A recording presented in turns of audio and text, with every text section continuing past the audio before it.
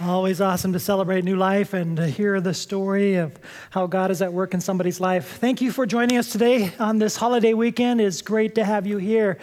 We are starting a new series today. It is called The Moral of the Story. I've picked 5 of the famous stories of Jesus. There's at least 36 of them, but we're going to just spend time on 5 of them as we look at the main point of the story. Today we're looking at a story about playing for keeps. How many of you have heard of that expression, playing for keeps? All right, do you know where that comes from?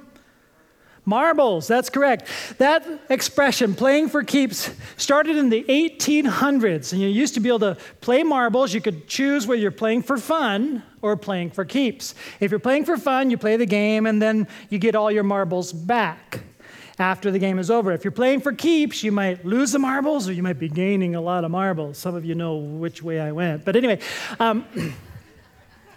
actually, I've never played marbles. My dad was really into it, talked about it a number of times, but I don't even know how the game really works. But the phrase now means that we're really taking this thing seriously. Like there are long-term consequences or rewards based on whatever it is that we're looking at right now. So this thing that we're doing, it's playing for keeps. And we're going to be looking at a story that talks about that. Now, I've been rewriting the little titles to these stories so that when we go into the story, you won't go, oh, I know this one. Right? I want us to enter into these stories of Jesus with fresh ears, almost like to see the surprise of Jesus' story unveil itself as we go. So I won't do like I usually do, where I say, here's the focus. And then, oh, I know what story we're in. No, we're going to go to the moral of the story at the end. We go, oh, wow, yes. Let's see if it works. Okay. Now, let's just jump right into the story. Let the surprise be a surprise again. If you are too familiar with the story, you're going to have to really work at that. Luke chapter 16. We're going to jump into this story. And why I picked this story to begin? Well, it's very stark. It's very alarming. It's very abrupt. It is really one of those stories that you're either going to love or hate, but it's a powerful story of Jesus. He said, there was a certain rich man who was splendidly clothed in purple. Now, why that detail? Okay, you got this in your brain? Splendidly clothed in purple. Purple was one of the most expensive cloths in Jesus' day. Only royalty generally wore purple because the cloth was so expensive. Now you got this guy that's so wealthy, he buys king's clothes, really. I mean, he's into purple, and he's wearing purple. So he's setting the stage for this story, and everybody in that culture is picturing, whoa, this guy's really wealthy. Splendidly clothed in purple and fine linen, and who lived each day in luxury. At his gate lay a poor man named Lazarus. Now, this is interesting to me because he didn't name the rich man, but he names the poor man. Okay? And as the story unrolls and we kind of see the rest of the story, we're kind of glad he didn't name the rich man. But he names the poor man. Now, I find it interesting that he picked Lazarus because that's a very common name in Jesus' day. In fact, there's another story about Lazarus as a true story. This is just a story Jesus tells. There's another true story in John chapter 11. And Lazarus means God is my helper. Now, keep that in mind because the story's ironic at the beginning. It doesn't seem like Lazarus, his name really is working much, okay?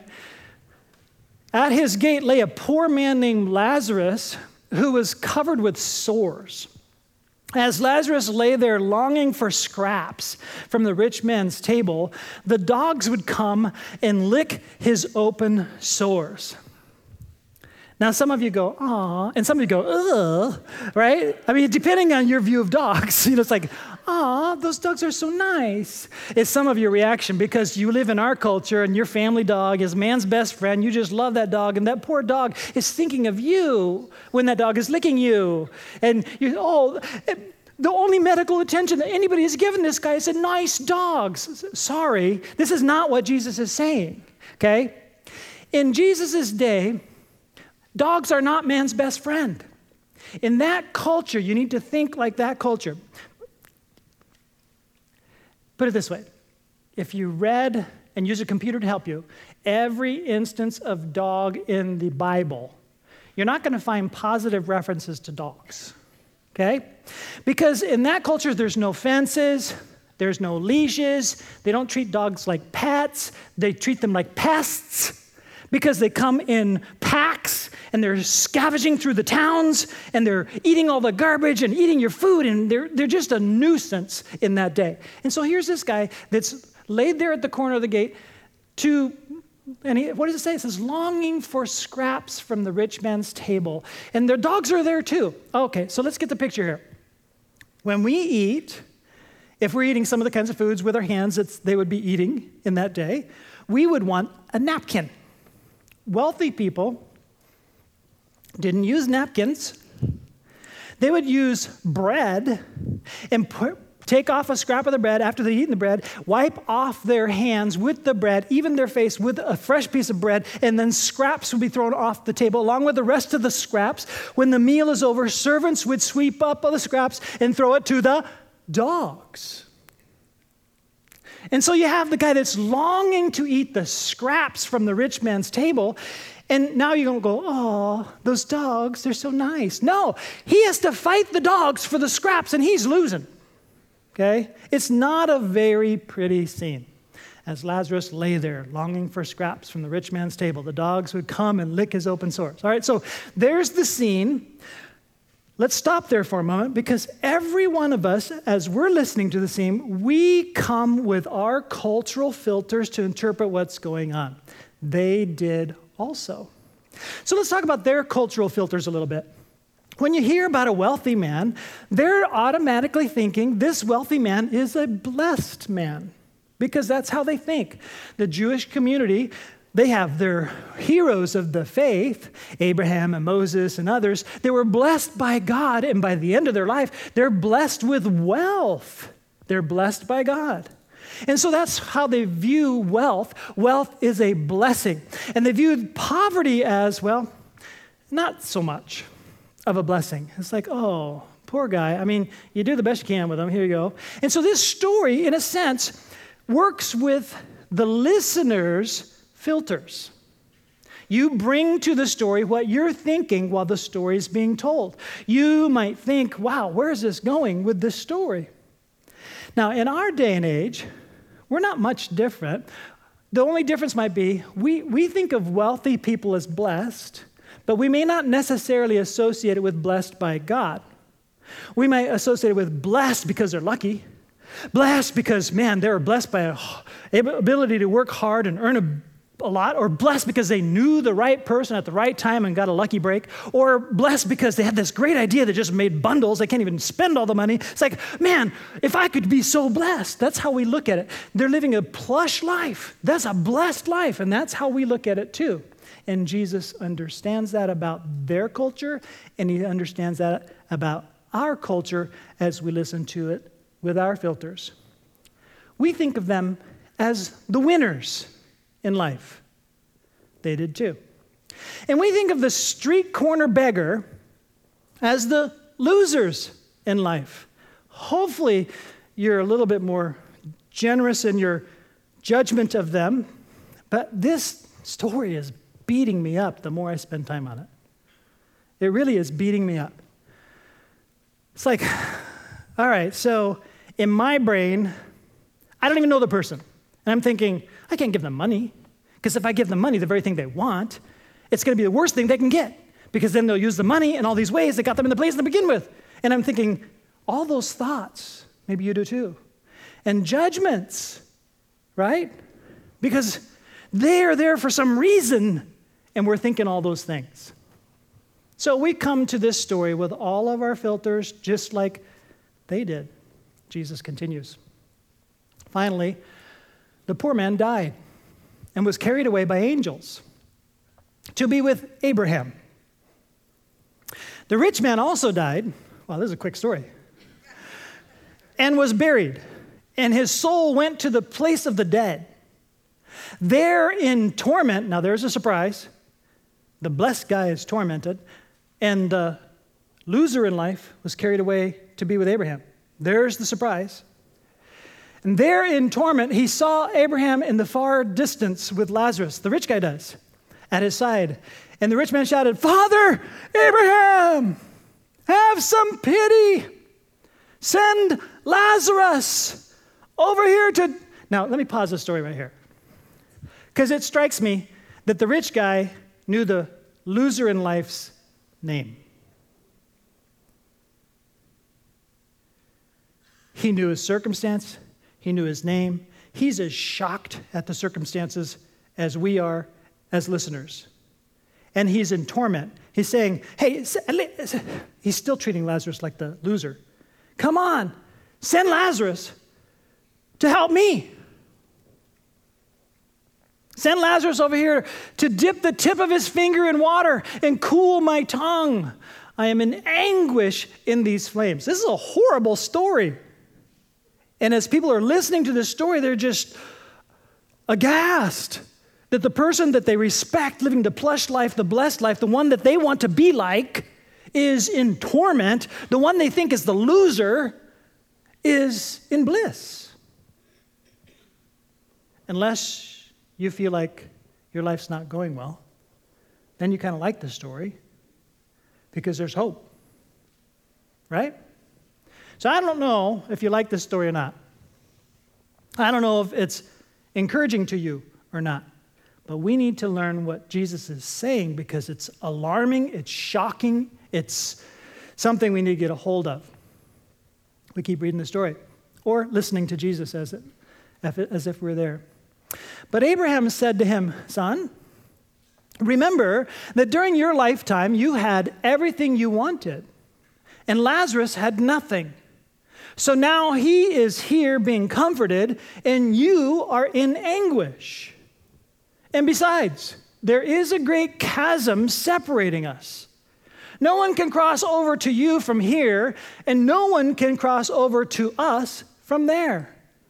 So this great chasm, as you're listening to the story, you're thinking, they must be really shouting, "Abraham!" Right? Great chasm. We can't get across this chasm. All right. Now, what I want to do here at this point, before we continue the story, is just to identify a common misunderstanding about what happens in the life hereafter. Before I go there, I want us to just nod our heads to the fact that isn't it odd, isn't it strange that in the masses of humanity, in every society, it seems like everybody's asking the question at some point. They might come to differing conclusions, but everybody asks the question at some point, what's going to happen to me after I die? Everybody has that question. Solomon wrote in Ecclesiastes that God has placed, imprinted, embedded into our hearts the concept of eternity. That we all think about eternity. Now, we come to different conclusions. Some people just discard that as just fanciful thinking, but we all process and think, what's going to happen after my life? So, some of us, in processing, think, there's a line over there, and I'm hoping that I'm good enough to cross over the line after my death and live with God forever. I hope that I'm good enough that when I cross the line, I'll be with God forever, because only those who are good enough can live with God forever. And others of us, or the same people, are thinking there's another line way over there somewhere that if you're bad enough, you will actually cross over this other line. And if you're bad enough, then you cross that line and you're separated from God forever in torment. And the surprise of this story is the guy we thought was the good guy ends up in the bad forever because he's bad enough. Whoa, surprise there. And we're thinking the guy who we thought was a loser was somehow good enough to cross the line over here. And we wonder, how did he make it across over here? And that's how we think. And then we wonder, where am I in this continuum? Am I good enough? I'm certainly not bad enough to go over there. And we think of ourselves somewhere in here trying to figure out, I want to make sure that I'm good enough. Folks, I don't know how to put this other than to just simply state it. I have been seriously studying the scriptures from the time that I entered into college. vocationally studying, like intensely studying, to understand and unravel each meaning of every book and to study each book and each part and all the themes and all the theology. And I've been studying for 40 years. Those two lines do not exist that way in Scripture anywhere. There is no such thing as a line that you cross if you're good enough. Here's how it works. Heaven is perfect. God's holiness is pure and unblemished. And none of us are good enough to cross the line on our own. We cannot be good enough to cross the line and enter into eternity and the goodness and the holiness and the purity of God, to live with the glory of God forever. Here's the other thing that's not taught anywhere in Scripture. There's not a no man's land that somehow you can cross from there to here after you die, or from there to here after you die. Scripture is very clear. Once you die, you face judgment, and then that judgment is for keeps. Okay? Nowhere do I read. No, what I hear Jesus say is there's a fixed chasm. Once you're facing the for keeps judgment, there's no way to change your status. How many of you hate this story now? Right? It's like, this is ugly. I do not like this. But we need to understand this. The rich guy thought he was good enough. And he was a winner in life. And when you think that way, and you think, I'm good, I'm righteous, I go to the temple, I worship, I'm all right, that guy's the dregs. He's the loser.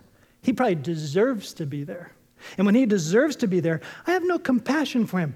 What if we all thought of every one of us, none of us are good enough, that we desperately need a way to cross that line? That is the story of humanity. And God, from the beginning with Abraham, provided a way for those of us who are not good enough to enter into a covenant with God who is holy, who makes a way for our sins to be atoned for and get in on the merits of our faith response to his love to save us. Point number one. It's not about now.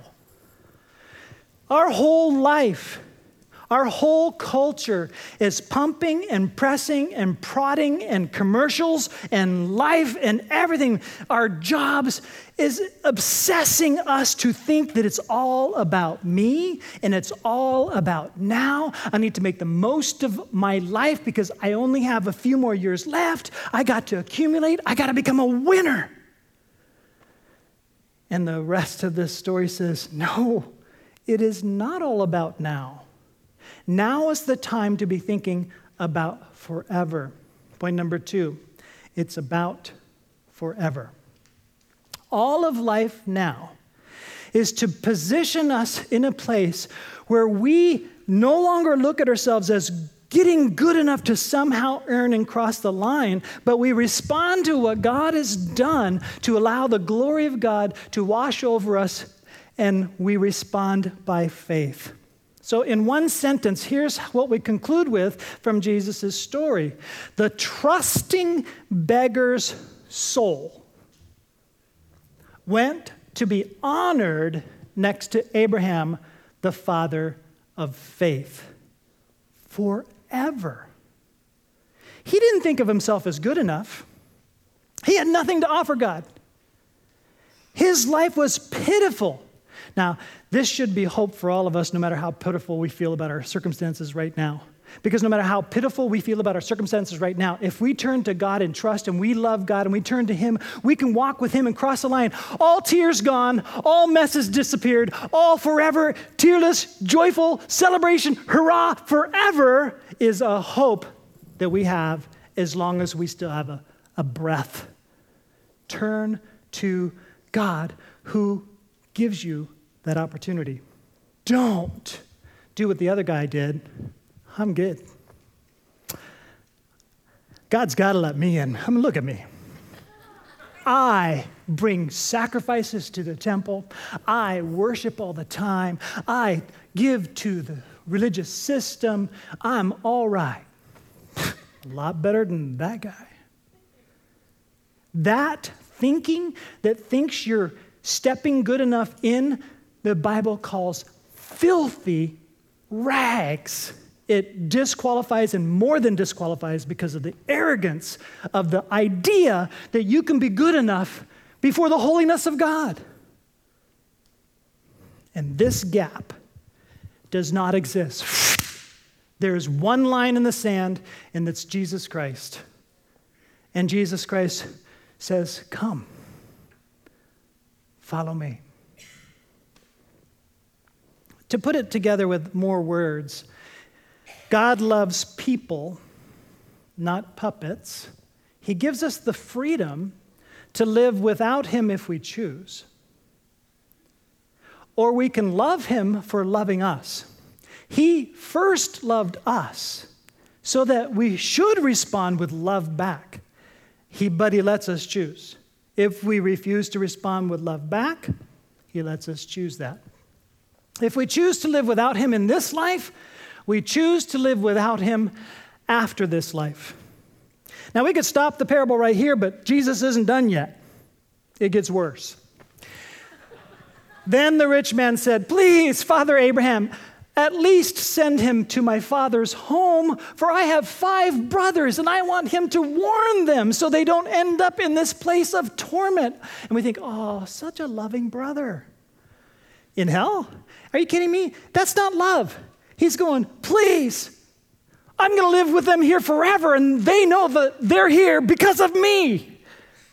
They were following in my tracks. They want to be just like me. I convinced them to do it this way, and it's looking really good, and they're following in my tracks. Stop them before I'm in torment forever with my brothers, and I cause them to be with me. But Abraham said, Moses and the prophets have warned them. Your brothers can read what they wrote. Here's the implication. They can read what they wrote just like you. He read what they wrote.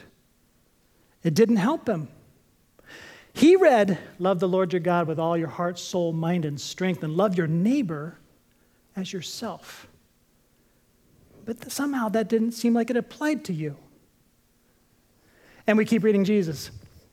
He says, the rich man replied, no, Father Abraham, but if someone is sent to them from the dead, then they will repent of their sins and turn to God.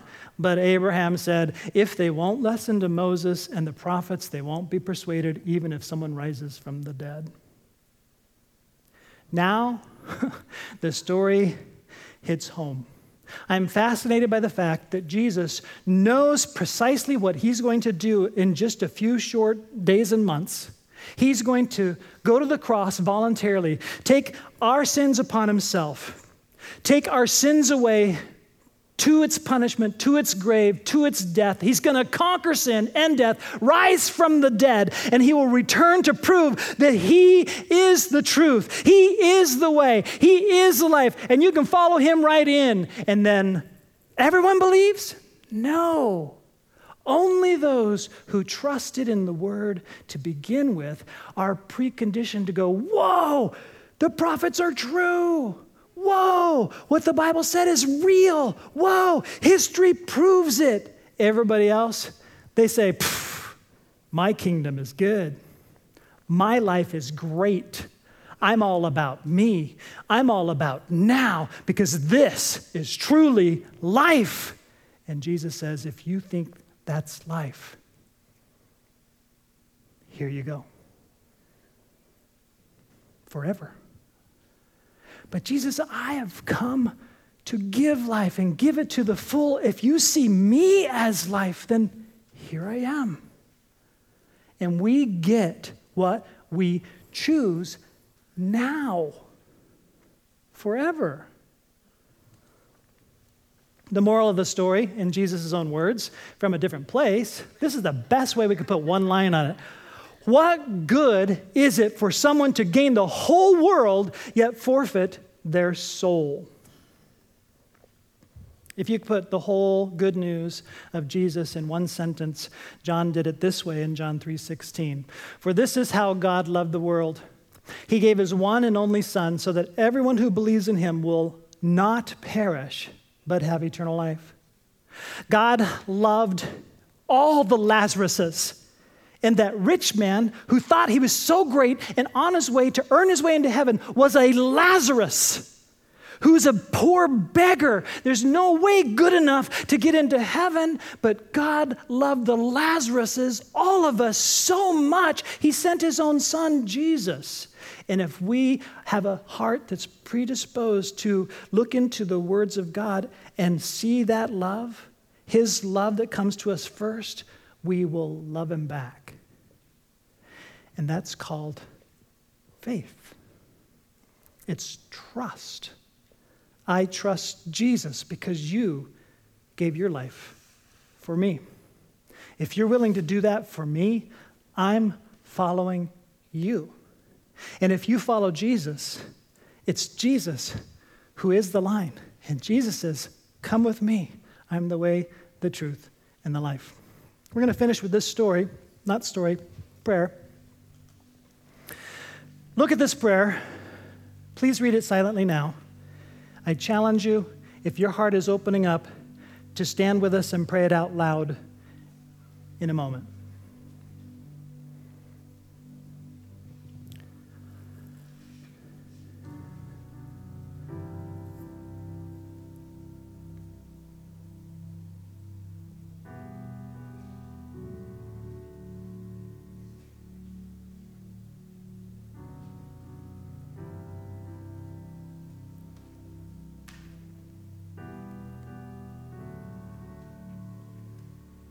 God was playing for keeps when he sent his son, Jesus Christ. He entered into a world of darkness, gambled his whole son, knowing that he would win, sent his son into the world to play for keeps. Jesus was playing for keeps when he went to the cross, knowing that he could save every single one of us because he loves us that much. And as he plays for keeps for each one of us, it only comes together when we recognize what he's done. God has made his move. It's our move. Let's stand together. If this is a time for you to pray this prayer and cross over the line, pray it.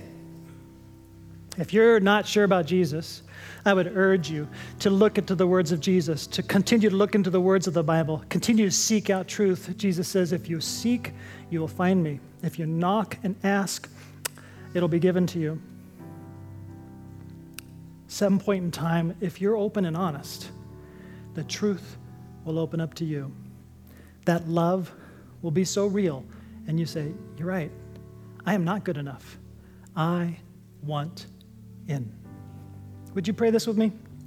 Dear Lord Jesus, I confess that far too often I am living for me and living for now, without any thought about eternity.